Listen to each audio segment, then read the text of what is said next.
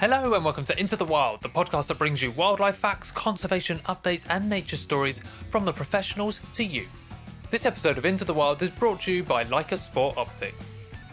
Enjoying the sights and sounds of my nearest green space and woodland area of Hampstead Heath is always one of my favourite things to do, and one animal I enjoy hearing the most is the woodpecker.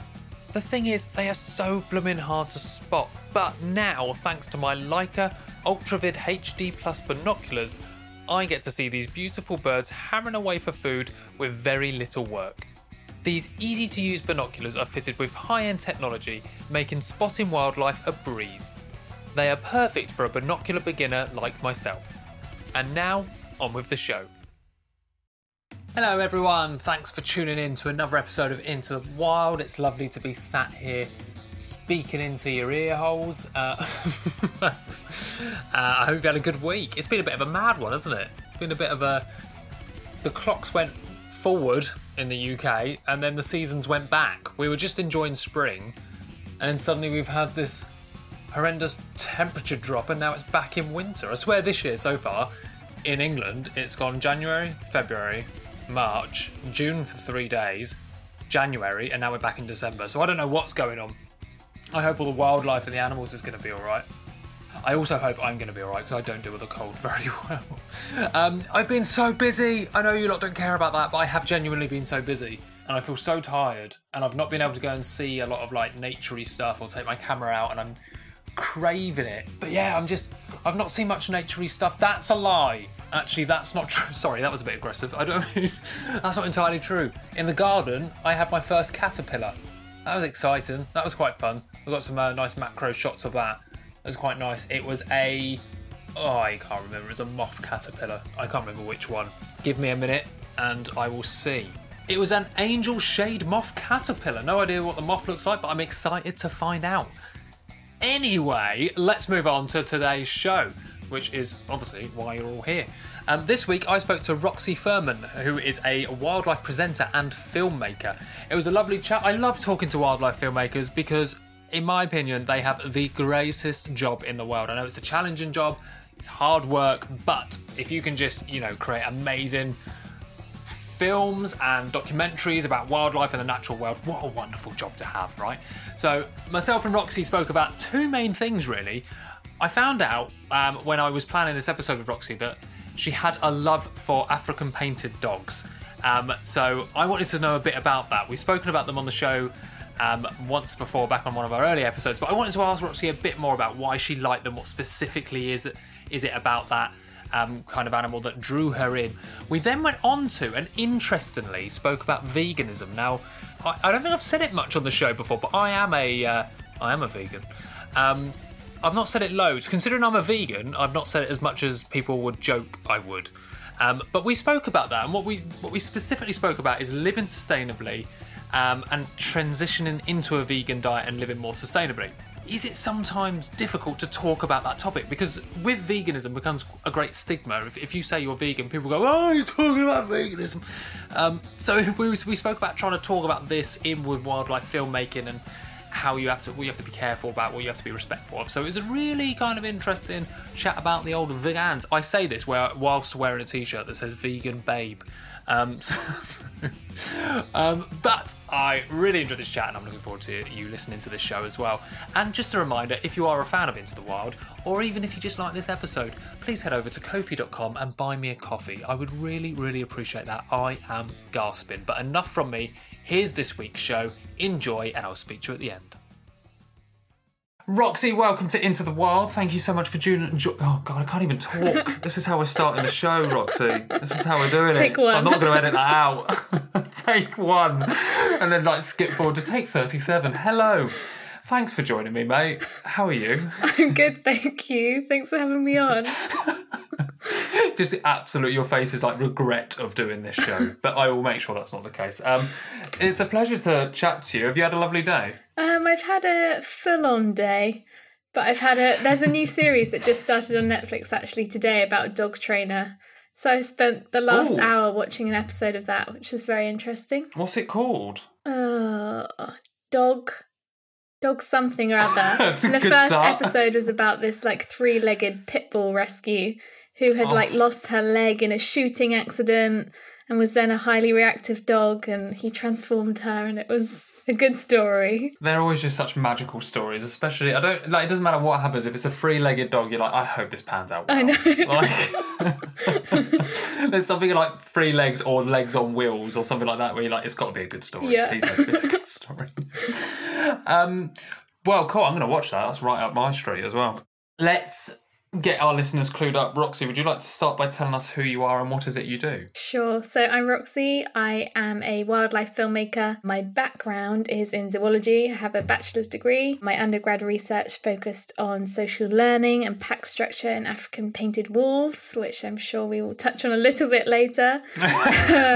And then after that, I kind of went more down the storytelling route, first with photography and now with wildlife filmmaking. And I'm currently working with Silverback on the Earthshot series. Amazing. What's that like to work with Silverback Productions on that? It's amazing. I feel like I'm learning so much every day and just like consuming information from everyone. We've just got a very tight production schedule because we've had a year to make it. And with COVID, that isn't the easiest thing. No, there are a few restrictions, I hear. Yes. So lots of remote crews, which is, a great thing to be using new people from all across the world. But, it's hard to communicate what's in your brain and try and put that in someone else's brain. So it does have its challenges. Absolutely. Yeah, it's been a weird year. I hope we don't get too used to it as well. What I really want to get out of that side and be like, right, now we can start picking up the production. Now I can see you face to face in person, talk to you about it, and storyboards in person and stuff. So, yeah, I'm looking forward to that easing out. Roll on June. So, into the wild's first question, everyone gets asked this one, is how and when did your love for wildlife and nature begin? Literally for as long as I can remember. One of my first words was woo woo, which is how I used to say woof woof for dog. Oh my god, I wish they said woo woo. How much happier would the parks be? I know. My mum always says to me about this time where I was at nursery and they kind of went round all the kids asking them what their favourite animal was, and everyone would be like, dog, cat, rabbit. And it got to me and I was like, hippopotamus. Just like trying to have the most extravagant animal word I could think of. Has that held the test of time? Is it still hippopotamus? No, it's not actually. I don't know why I even said that. I was probably just trying to show off that I knew a long word. Don't answer that yet. Let's get onto that favourite animal in a minute. Okay, cool. So how did it develop from there then? Well, I was really lucky to be raised vegetarian by my mum. So it was kind of instilled in us from a young age that we love and we respect animals, and that's why we chose as a family not to eat them. So that was kind of, nurtured in my family home, which I feel really lucky because not everyone has that experience with animals from such a young age, especially in the world that we live in. We would go on family holidays as well, and instead of, sunbathing or chilling at the beach, we'd always go and see what animals we could find nearby. Sorry if you can hear my dog's collar, she's scratching in the background. That's absolutely fine. But one of the first ones that I actually remember myself was a trip we did to Seychelles to a place called Bird Island, which is renowned for its conservation efforts. And I think I was about 6 or 7 at the time, and we joined a group to go and release sea turtle hatchlings from their nest straight into the ocean. So that like cuts out that journey where they predated on by birds or crabs. And Robbie, this man who was working there as the conservationist, asked everyone to wait while he went to collect them. And instead of waiting, little 6-year-old me took off my shoes and ran after him. And he picked me up, put me on his shoulders, and he let me go with him. And ever since then, I was like, God. I want to be like Robbie. Yeah. Still, like to that day, he was just had such a massive impact on my life.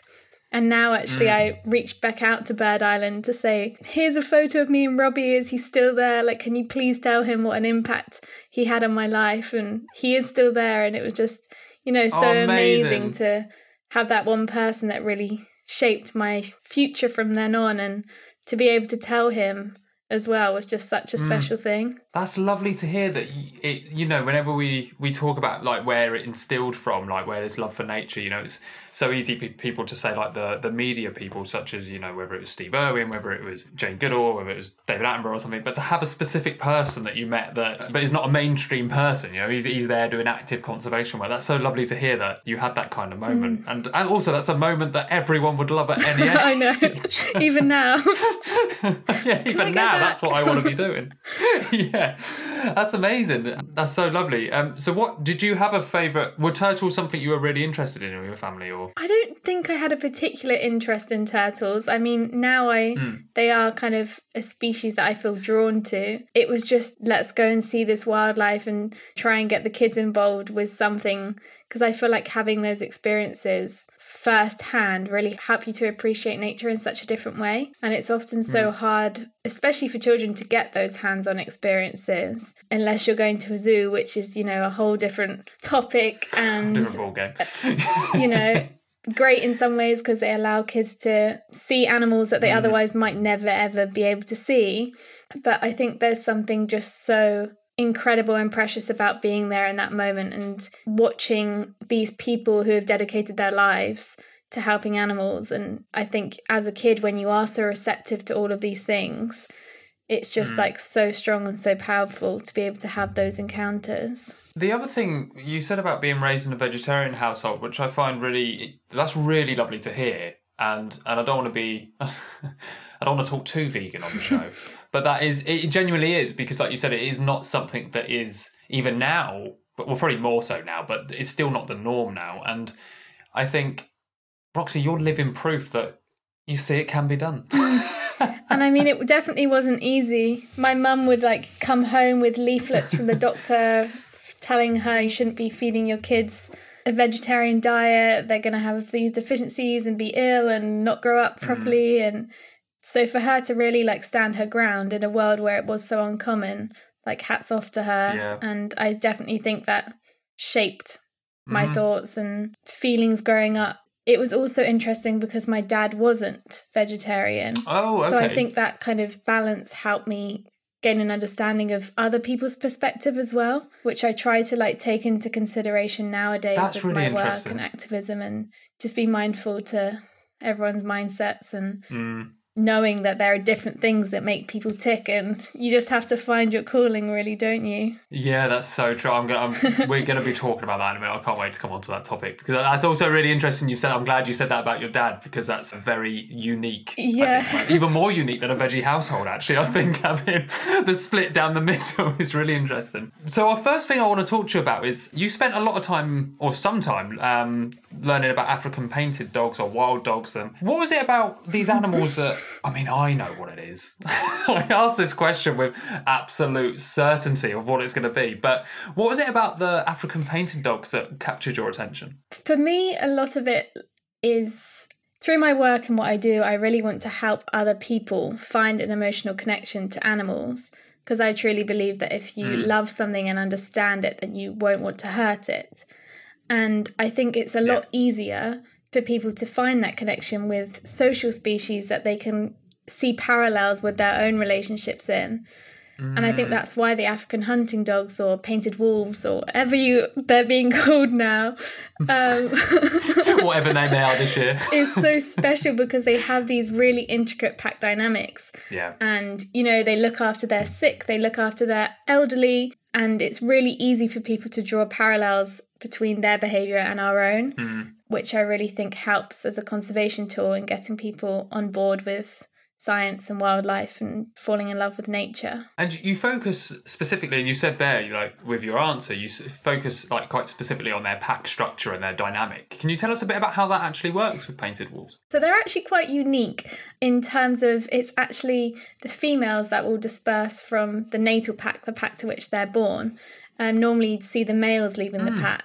And that's a pattern which is seen in many primates as well, and it helps to reduce inbreeding. And kind of within this pack, they have this weird hierarchy with alphas and the subordinates, and it's only the alphas that will breed, and all of the subordinates actually show what's known as alloparental care, and they basically help babysit and look after this young that's not their own, which if you're talking about the theory of evolution and survival of the fittest, like that concept is so weird, to invest all of your energy and resources to take care of something that biologically isn't your own. Yeah. So it's very unique.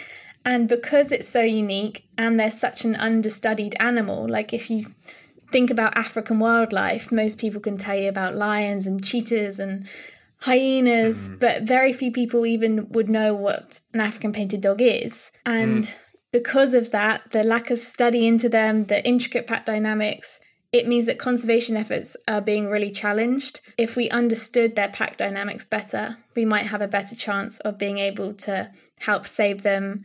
And when we move a pack from one location to another for a conservation reason, you know, be able to ensure that that pack had the right surroundings to be able to ensure that it could continue to live and thrive. And if we can't understand how the pack works and it splits apart, you know, for a social animal, that's not going to work. So it's kind of like the key thing to understand to then be able to help save them. There's always such a weird conversation with pack, isn't there? I think there's such a... we're going to talk about stigmas a lot on this show, I think. But there's a stigma with the word pack where we think it's dominant.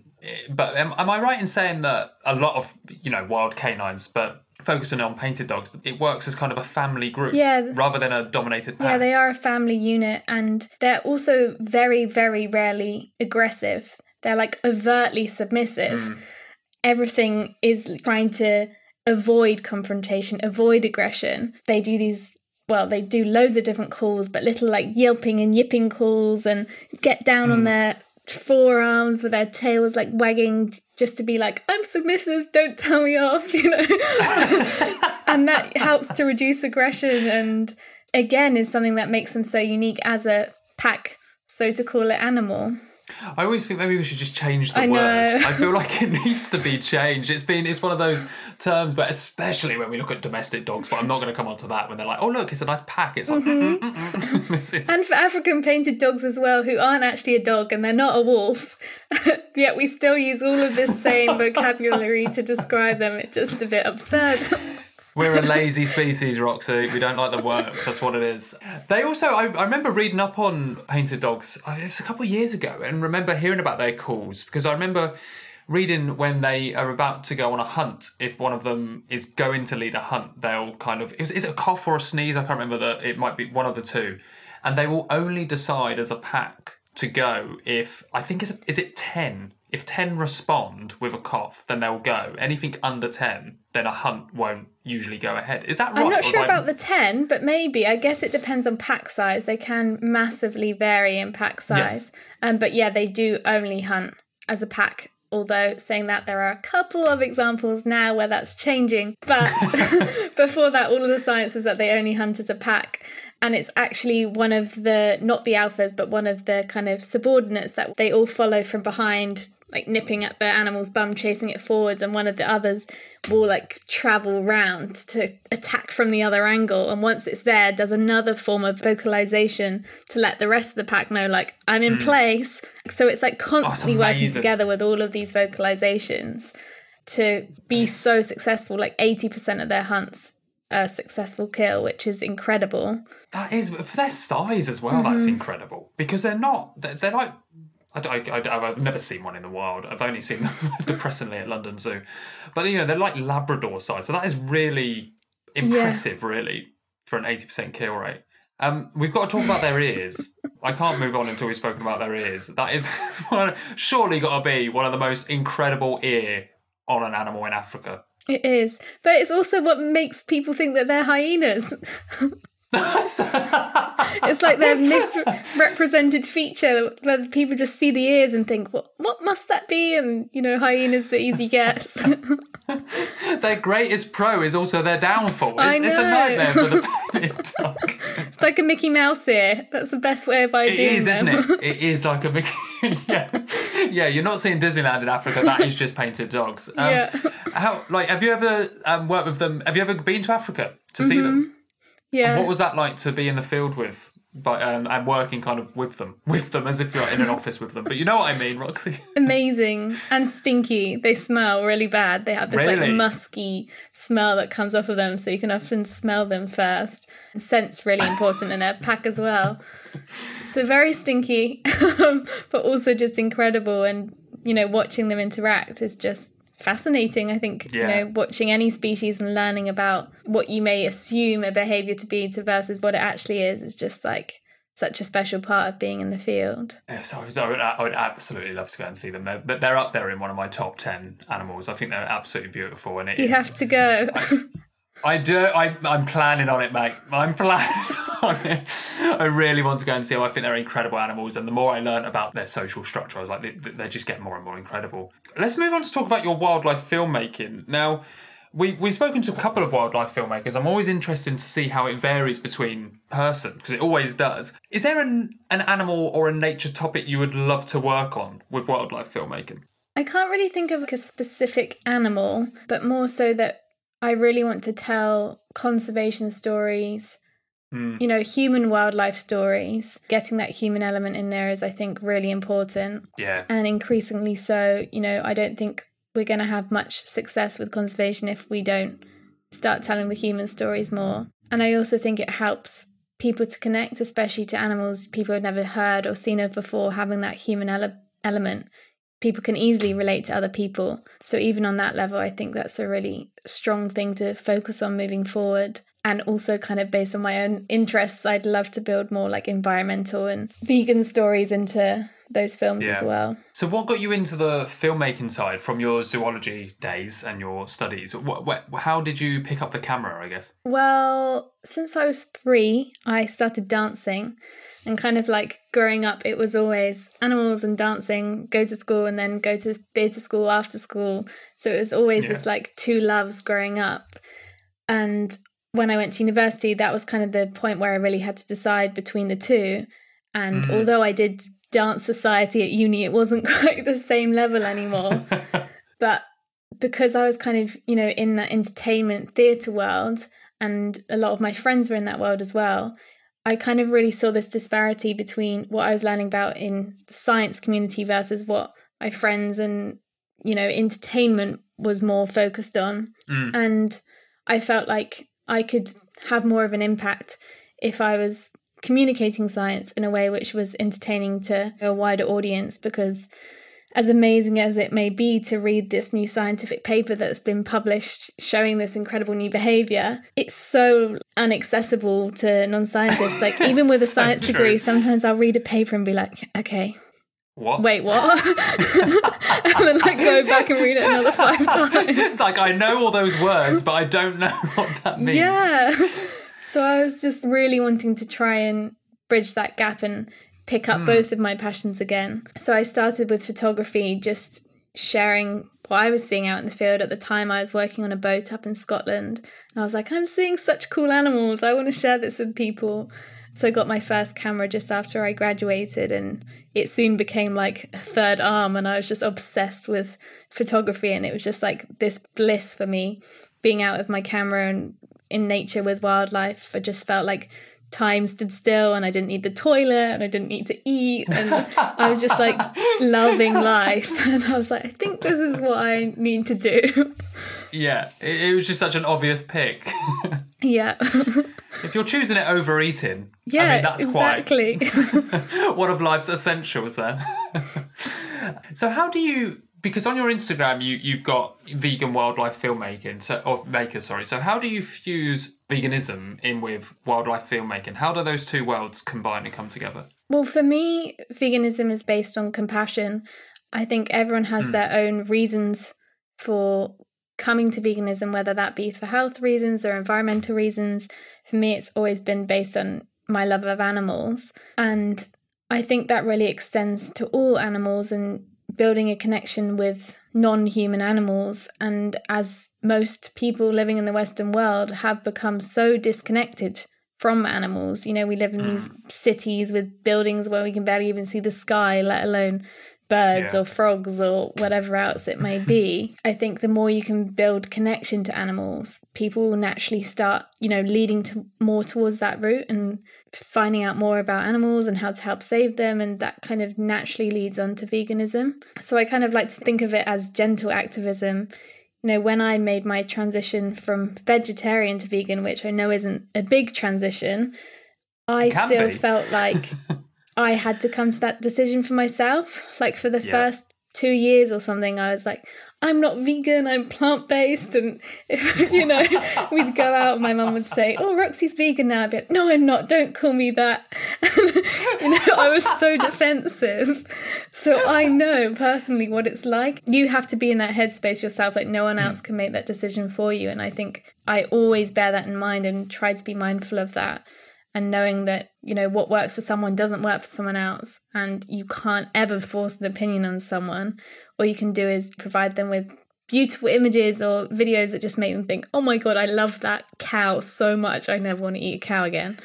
And to me, that's kind of the best way of bringing veganism into what I do as a day-to-day. And before we move on to veganism as a topic, just one more question for your wildlife filmmaking. You've worked on a number of projects. What would you, if you could pick like the diamond project, if you're like, if I could do that, have all my funds there and all my resources, what project would you love to create through your eyes and your storytelling? I want to create a wild dog film. Yeah, of course. Why would you that not? That would be ideal. And talking about their conservation and people out there working to help save them. I just think it'd be incredible. But I also want to create a film about primates and the pet trade. Oh, that would be cool. Yeah, just like redefining our opinion on pets versus wild and the blurred lines that are starting to become more and more common. That's an interesting topic because I think it's something in the UK we don't actually, and correct me if I'm wrong, but I don't think we experience that day to day because, there's exotic pet trade, of course there is, but from the point of a wild animal, if you take America, for example, where it's not uncommon to see that kind of... I don't think it's as common in the UK, so we forget it's a thing. Yeah, and I think it's because it's, the different legalities, but it definitely still happens, and there is like a black market online where they trade all sorts of animals all across the world. When you start delving into it, it's really shocking to know, like, again, I was the same. I thought, oh, no one would have a pet monkey here. But they do. Yeah. And when you start realizing, oh, this is a problem on my doorstep, I think that really helps shift people's perspectives about the scale and the severity of the problem. It's always bringing it closer to home, Roxy. It's always doing that. Bring the problem to the doorstep, and people go, oh God, I better do something about it. So now we're going to talk about veganism, and it is at this point I'm going to say to my listeners, don't stop listening. Like, this is when I say we're going to talk about veganism, this isn't like a new advert for being a vegan. This is just talking about the concept of. Keep listening. If you're eating a bacon sandwich, crack on. Don't worry about it. So you're an advocate, as you've clearly said to me, for protecting animals, loving animals, and living sustainably as well. And you living in a veggie household, how did you find transitioning into a vegan and living sustainably later on as well? I personally did it really slowly. First, I started having plant milks. Then I stopped having corn, which was something I had all the time, which has egg white in. Just really making really small swaps and quite gradual change, which for me was manageable and the way I found easy to deal with it. Whilst I was finding my feet, because at the time I started about 5 years ago and vegan products were still really inaccessible. You couldn't just go into any supermarket or corner shop and find something vegan. So it was an easy way for me to start being like, okay, I know I can have this, or if I pack this in my lunchbox and I know I can find this. So that small steps really work for me. But I know for some people who have more of a shock encounter and have an experience that's more front on and make that decision overnight, they'll drop everything in a day. So I think it's how it works for you as an individual, and there's no right or wrong way of doing it. If you have that feeling that you want to make a change, then I think just do it in a way which works for you. Obviously, there is some stigma with the vegan community, but the vast majority are so welcoming and loving, and it is something that is based on compassion, so that theoretically extend to compassion to other humans as well. They want people to come to be vegan, and the more support they can give, the more ideas and tips they can have and just share and make that journey easier. I think finding that right group of people to support you really helps with that transition. Yeah, I completely agree with that. I think having people you can just share ideas with and bounce recipes off, or if it's nutritional information, or even just like, where can I buy that? Any of that, just having that like welcome group. Interestingly, I did it in a completely opposite way that you did. Like it could not be more opposite. So you just have a bang overnight? Literally, I had two friends, this was 5 years ago, roughly about 5-6 years ago as well. I had two friends round on the Friday night and I made pulled pork. Like that day, made pulled pork. And by the Sunday, I was vegan. Oh my gosh. That's mad, isn't it? That's mad. Did you watch something or? Yeah, but not like a documentary or anything. It was, I think someone had shared a video on Facebook and it was pig transportation. And I just thought, this is going to sound so Ryan and vegan, sorry listeners, but I just saw like the look on the animal's face and I was like, I'm not comfortable with that anymore. But I just can't, and I think it was transport within the UK as well, so it wasn't even like, oh, maybe it's happening over there. It was like, oh God. And then I thought, well, I can't just give up on pigs. I can't just do that because that's just not how I work as a person. So and when I do something, it's like, bam, it's got to be everything. And I can't. So I was living with a good friend of mine at the time and I was like, right, all the cheese in my fridge is yours, all the butter, I'm going to shops, I'm buying bam, bam, bam. And that's what I did. Literally, by the Monday, I was like reading up on stuff to make sure I was all right. That's amazing. But you're right, people do it in completely different ways. It's important to have that welcoming side of it, I think. For you, from an activist point of view, do you find talking about veganism is something that's sometimes difficult to do? Is in from a welcoming point of view?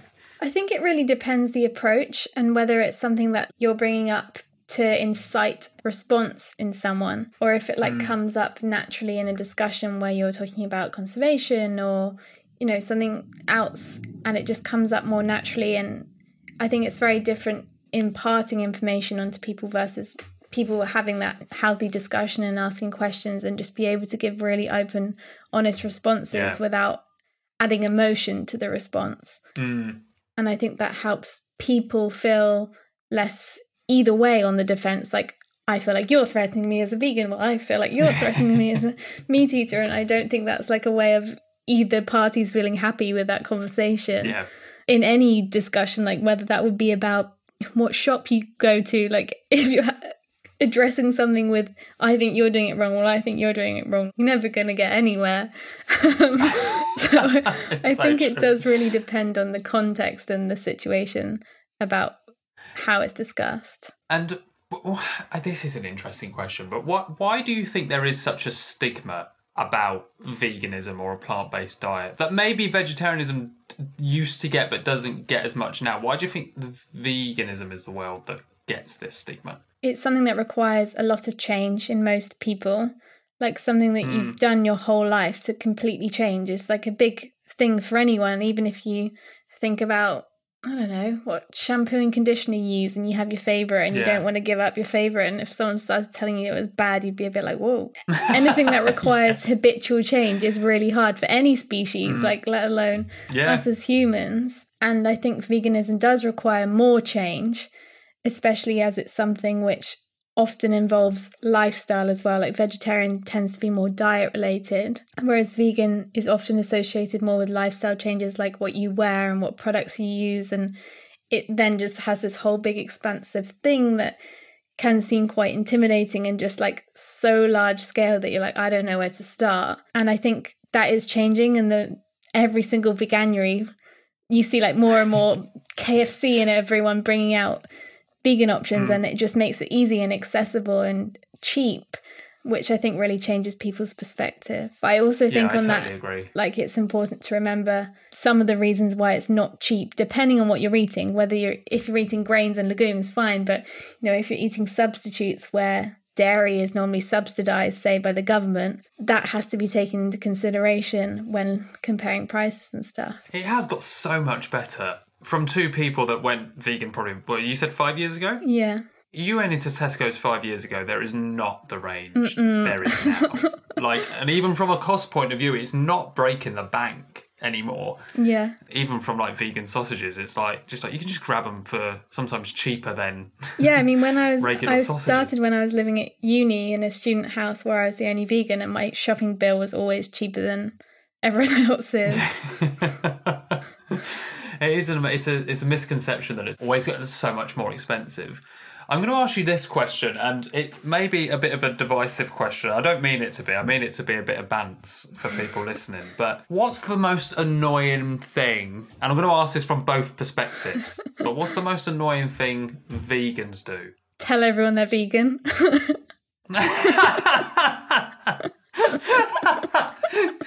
Is it like, because I always find people tell people I'm vegan when I'm there, and then I'll be like, it's true. Oh, see, yeah, he is. It's like, well, I didn't bring it up.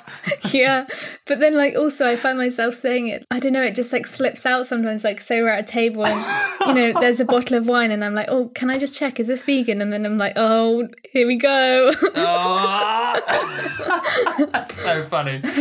I had it with my parents that they would say, whenever I said anything, they'd be like, oh, he's always bringing it up. Anything. Like my dad could offer me meat, and I'd be like, no, Dad, I can't eat that, I'm vegan. I'd be like, oh, he's bringing it up again. It's like, no, you're offering me something I can't have. I'm reminding you.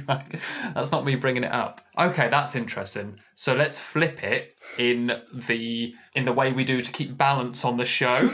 What's the most annoying thing meat eaters do? Where'd you get your protein from? Yes. Yes. I'm honest, I don't know. I'm not a nutritionist. Plants. I genuinely don't know. Same way But gorillas do, my hippos food- do, oxes, all these big Just vegan keep it dead animals. simple.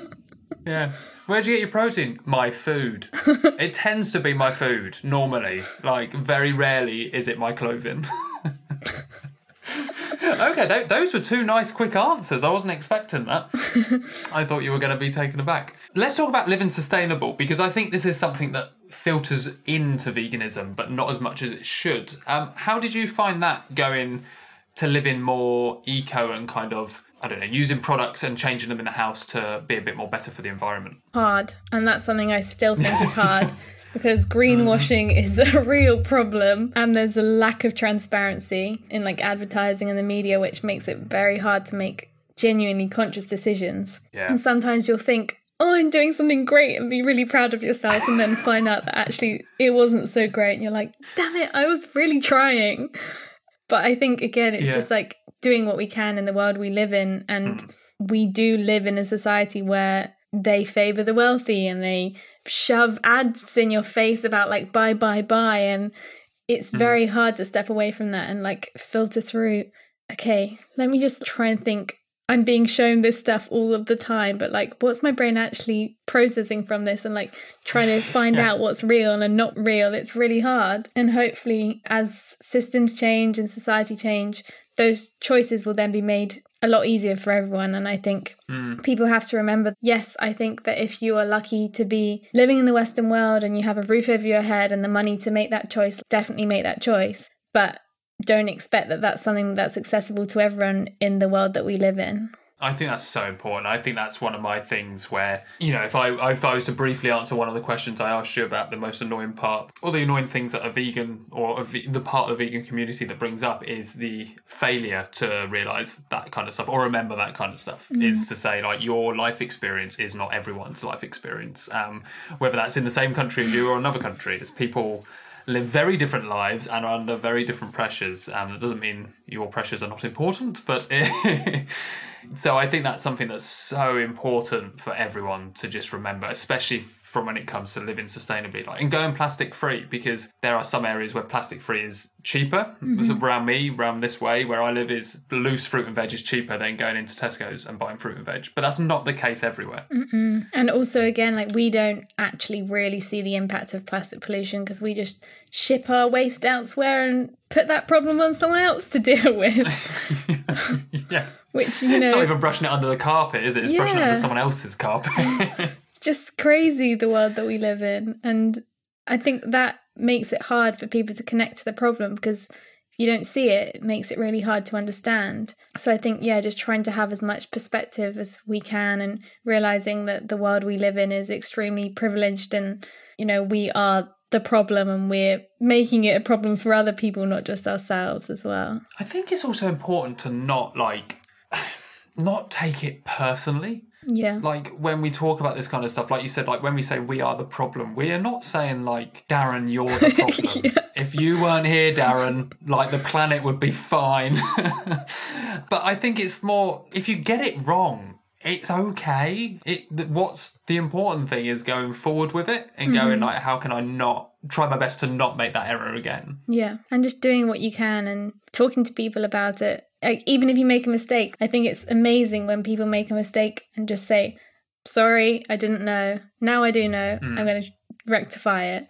And that's how we learn and do better. Yeah, I totally agree. You know, if you make a mistake, fine. If you make the same mistake again, well, sort yourself out. But it's I joke, I jest. Please no emails. So is this, when you like transitioned into vegan and living more sustainably, is that how your business, Zephyr Eco Market, is that how that kind of came on? Do you want to tell us a bit about what that was, how that worked? Yes, so in my final year of university, to my parents' dismay, came downstairs on New Year's Day and said, I'm going to set up a business. And both my parents were like, are you sure? Like, you have a dissertation to write?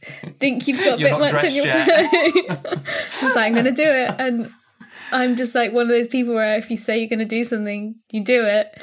So a few weeks later, I had this business where I was selling eco-friendly products and working with 2 charities, Painted Dog Conservation, of course, and One Tree Planted as well. Basically just had an online shop where there were eco-friendly swaps to products you'd use every day. Vegan, plastic-free, chemical-free. Oh, amazing. And it was great. I met amazing people through it. We're doing events at schools and stuff and being able to talk to kids about toothbrushes, and they'd be so happy to learn about like, oh, I can have this bamboo toothbrush and go and tell my mum and my friends, and just like having those interactions with people was so special. But it just got to a point this year when I'm working full time, also working freelance alongside, where I was just like, I can't run my own business anymore. It was just too much. But it's a lot of work. It is. But also the world is a very different place now to when I started it up, and there's so many online eco-friendly shops. And it's just so much more accessible to people already, which is amazing. Right, our final question is the big Into the Wild one, Roxy. That is, if you could pass on one bit of advice on to everyone regarding the natural world, what would you pass on? I think just have a go-get-it attitude and know that you as an individual really can make a difference. I think in the world that we live in, we've become obsessed with numbers and this online world, but you can have 0 social media presence. You could hate social media and not even have a phone and still be a conservationist, because the people around you that you interact with, you can have such a big impact on and influence them and their thoughts, their behaviours. Like, think about Robbie, who was the man I met on Bird Island, who ignited my whole passion with wildlife. Like, I was a 6-year-old kid, didn't really know a lot about the world. He was a man that lived on the island, that loved turtles, and changed my life. We don't always have to be trying to target the masses. We can have an impact, whether that be at the school you work in or the office you have a desk in or wherever it may be. I think all of us can make an impact in whatever way you choose and just get more people on board with conservation and loving the outdoors and just reconnecting with things that we should as humans be connected to anyway. Oh, preach. Absolutely that. Like, word for word, Roxy, was perfect. I completely agree. It's been an absolute pleasure having you on the show, mate. Thank you so much for joining me. No worries. Thank you for having me. You're welcome. It's the first time after all these episodes that I've brought up veganism, and I felt like now was the right time. Like, now was the right time. And it's done, and you don't have to bring it up again. Don't have to do it. Didn't even say I was until you said you were, so you brought it up. Absolute pleasure, mate, and all the best for the rest of the year. Thank you. Thanks again for tuning in, everyone. I hope you enjoyed the show. If you'd like to keep up to date with the projects and the work Roxy is working on, you can do so on Instagram and Twitter at Roxy the Zoologist. And of course, any views or opinions expressed in today's show belong to the person who said them and do not represent anyone we have worked with or are affiliated with. If you enjoyed today's show or you're a fan of Into the Wild, then you can say thanks by buying me a lovely coffee. The link to ko-fi.com/Into the Wild podcast is in the write-up of this show. And finally, you can get in touch with me at intothewildpod@gmail.com or on social media at intothewildpod on Twitter and Into the Wild Podcast on Instagram. Whether you just want to say hello, share some thoughts on an episode, or let me know what you want to hear about next. Until next time, nature nerds, keep well, stay safe, and live the good life.